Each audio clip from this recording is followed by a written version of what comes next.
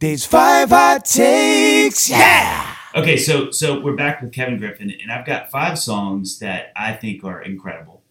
And I'm gonna let you, Kev, kind of speak to them. You just tell me about them. I'm gonna tell you the title. You give me the thoughts. Okay, here we go. First one. This time of year. This time of year, it's about the first cool day of fall, the first hint of fall that blows down from the north into the south and makes you think of football and school and the first girlfriend or boyfriend and it's melancholy mixed with hopefulness. And it was written at a rest area when we broke down in Canton, Mississippi, on the way to the LSU Ole Miss football game. Yeah. You are kidding me. No, yeah. God, I wish I could. That song. I mean, I'm going to talk about this also in your intro, but that song is probably in my top 20 of all time. Dude, thank you so much. And you know why? Because music does its own job, but I think life has a lot to do with why we love music, and that's a really dumb understatement. What I mean is the cross. When music hits at seminal moments, both of them get amplified. So the song becomes more important, the moment becomes more important. But that was like. That song, when I bought that record, was like right as I was moving to Tennessee in high school, and that's anyway. But I love that song. Well, thank you so much. And look, and people often come to me, and they usually preface what they say with, "I know this is going to sound stupid, but," and they'll say like that your song so and so. This time of year, often they'll say it takes me back to my freshman year, blah blah blah blah blah. And I always say to somebody, you're giving me the biggest compliment I've ever had. That's right. Because that's the way I feel about my favorite song. So thank you so much. And never say it's stupid because it's awesome. Well, these are all that to me. So what about Rewind? Wow. Rewind was written for the Friction Baby sessions. It was right at the end. And I didn't feel like I wanted something that just was poppier, that felt more like a hit. At least that's where my head was. And Rewind was about a specific mixtape that a buddy of mine, Clark Marty, made for me that had all this like psychobilly songs by the Cramps and Flat Duo Jets.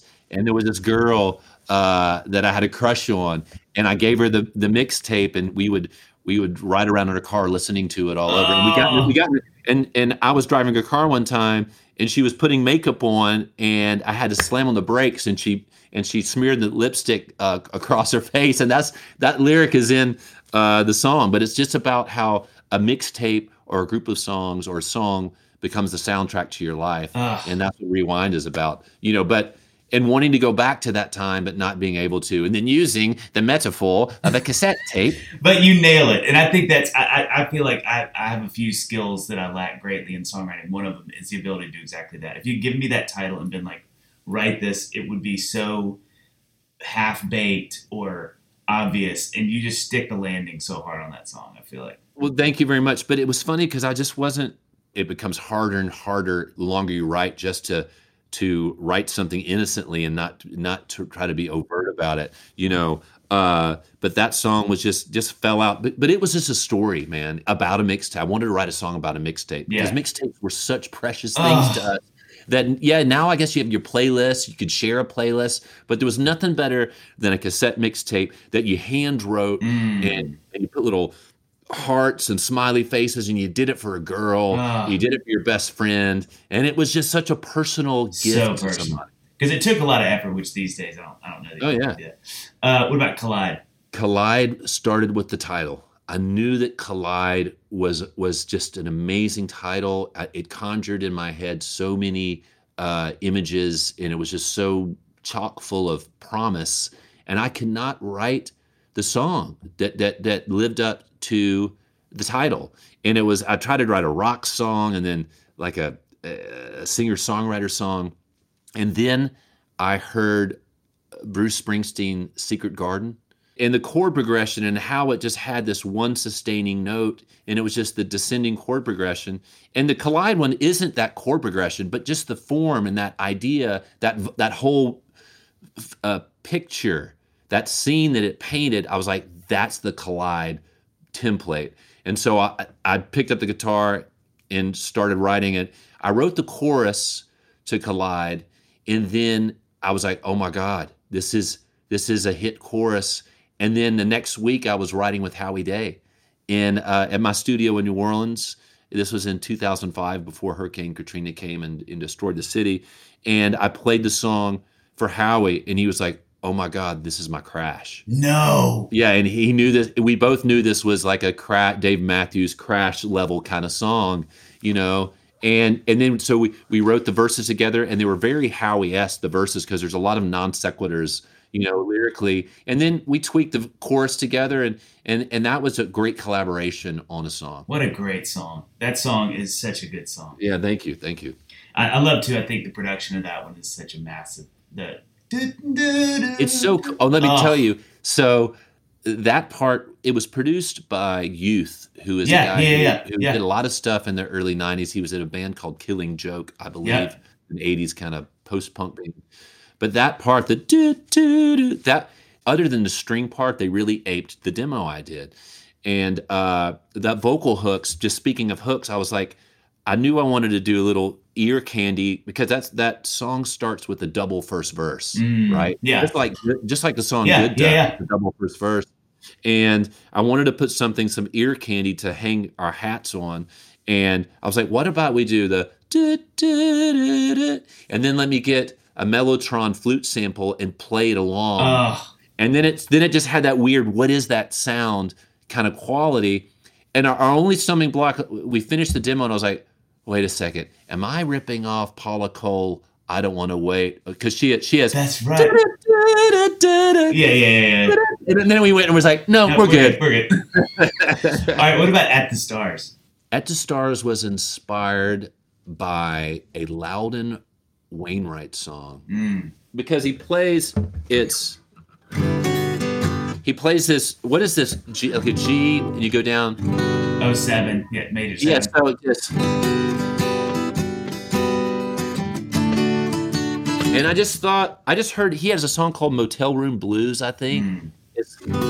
That's such a plaintive, kind of Harry Nilsson-esque chord. Yeah. And that sent me on my way. I was like, oh my God, this reminds me of just being with somebody you're in love and infatuated with, and you don't want the night to end, and let's just disappear up the coast and not have our parents tell us what to do, and be in this moment and never let it end. And that's where At the Stars, and it was literally this girl I was in love with, she was kind of crazy, and one time we were driving, and she rolled the window down and set up on the door. Oh my gosh. So she would sit, she was facing me and her knees are facing me, but her body was above, out of the car, yelling and screaming at the stars, And so that is amazing. And that image, and it just stuck with me, and just about not wanting to bend to other people's idea of what you should be and who you should be and where you're going in your life. And at this, so that's what the inspiration of the song. And then Travis just came up with that drum beat, which is so propulsive and unique and cool. And then it was the production of Malcolm Byrne. Who's a freaking genius. Malcolm Byrne did the Hatter's Your Garden Girl album. He is a protege of Daniel Lanois and a great producer. He won a Grammy for Best Americana Album with Red Dirt Girl with Emmylou Harris. And he brought this murky. He mixed it too. It's really compressed. It's a funky sounding recording. And then the piece de resistance, and going full circle, I was such a fan of Jeff Buckley Grace. I found out who did the string arrangements on that album, which are epic. They're like Paul Buckmaster. Oh, they're levels. incredible. And it was a guy named Carl Berger. And Carl Berger was a string arranger who lived in Woodstock, New York. And what he was really known for in the jazz world was a award-winning vibraphonist. Because of that, we made the album in New Orleans. We went up to Dreamland Studios in Woodstock, New York. We mixed the album. We finished recording it. We did all the string parts and sessions in this Dreamland studio, which is this big church. And Carl Berger came in with the string section from people who came up from New York City, all players in Broadway shows. And we had the most amazing string sessions there, and so the convergence of that song with Travis's drumming, that kind of 90s hyper compressed mix with Carl Berger's strings, made this iconic song At the Stars. To this day, it just sounds so good, and it's why it's one of fans' favorite Better Than Ezra song. You just nailed this, but I think to me it's that really amazing convergence of all the right things at the right time. A great song, I think a really iconic guitar part. What you did, it has. So you have a little hook that's really good, met with a great song, and then the production and everything about it is right. And I love those moments. Thank you so much. And that big 90s bridge. Oh my gosh. There we are. The bridges in the 90s were just massive. Huge. They were just like drums. I remember telling Travis, our drummer, I was like, play more drums. No, make it more Keith Moon. Yeah. Make it more. He's like, which wasn't his thing he would normally do. And then we would do that. And then we're like, yes. Yeah. Now I almost laugh at some, like the bridge on Lifetime. Now when we play it live, I just kind of laugh. I was like, oh my God, this is Time Machine to the 90s. Well, and so it's funny you say that song because that's my last one is Lifetime. And I want to say this. I'm going to come in with a hot take on this. I really think that song is, I grieve so heavily that song didn't get the radio international. That song to me is just, I heard that song and I was like, I remember feeling this a few times as like before I really knew what I was doing musically. And it happened with two songs, a few more, but the two I remember really clearly were I heard Black Balloon by Goo Goo Dolls. And I remember thinking, I just know that's going to be a hit. You know, I think I was still in high school. And I just remember thinking like, I don't know anything about music, but when I hear that song, I know it's a hit.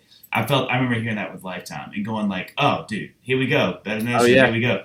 But to me, those songs are very akin because of the string part. But it's got some of the rewind. It's got some of that story, some of that same sort of music-centric story.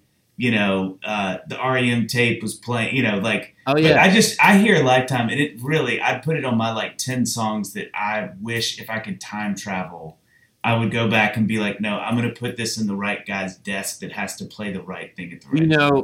Lifetime was really cool because it was at this time for me writing songs where I had this aha epiphany moment where I was like, oh, I don't have to just write about my own life.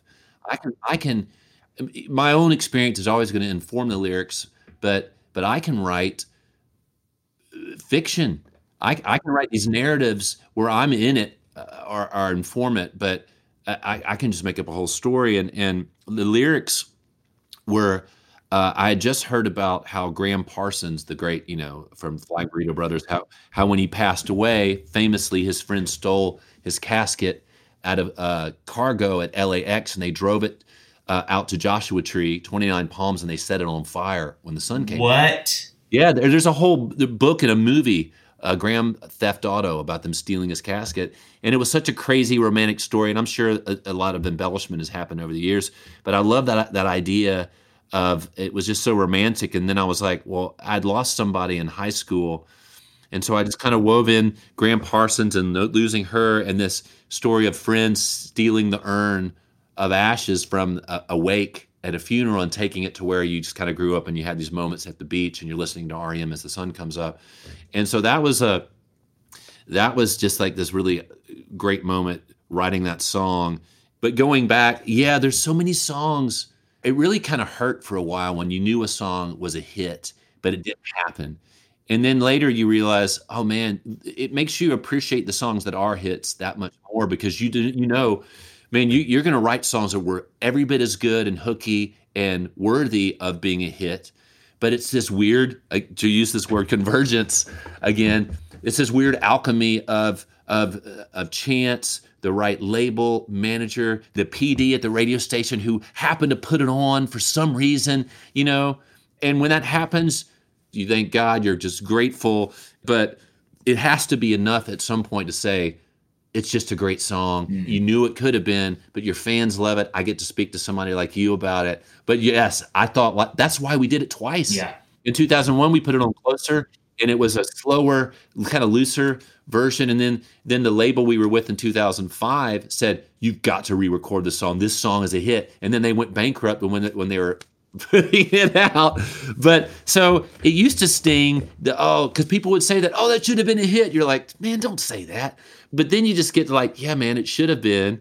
but I love the song and fans love it. Well, and there's such a thing I've had to realize in my career as hits for your fans. Oh yeah, man. They don't do the global job of that, but it does for the people that already listen, and it just cements even more their affection in another song that they go like, oh, here's another song I love by the band I love. Exactly. And there's something to be, it's nice to be someone's best kept secret or someone's favorite band that everyone else doesn't like. Now, as the artist, we wish we were Coldplay or insert massive band. But then when I think about, whoa, I'm getting to sit here and talk to you, 30 years on and doing a career where that's what I do. It's just like, yeah, I'm just thankful. Yeah. Dude, thank you so much for doing this. Brother, anytime. Now I'm going to come knocking. Come on knocking. Devil gets his due. These 5 hot takes, yeah!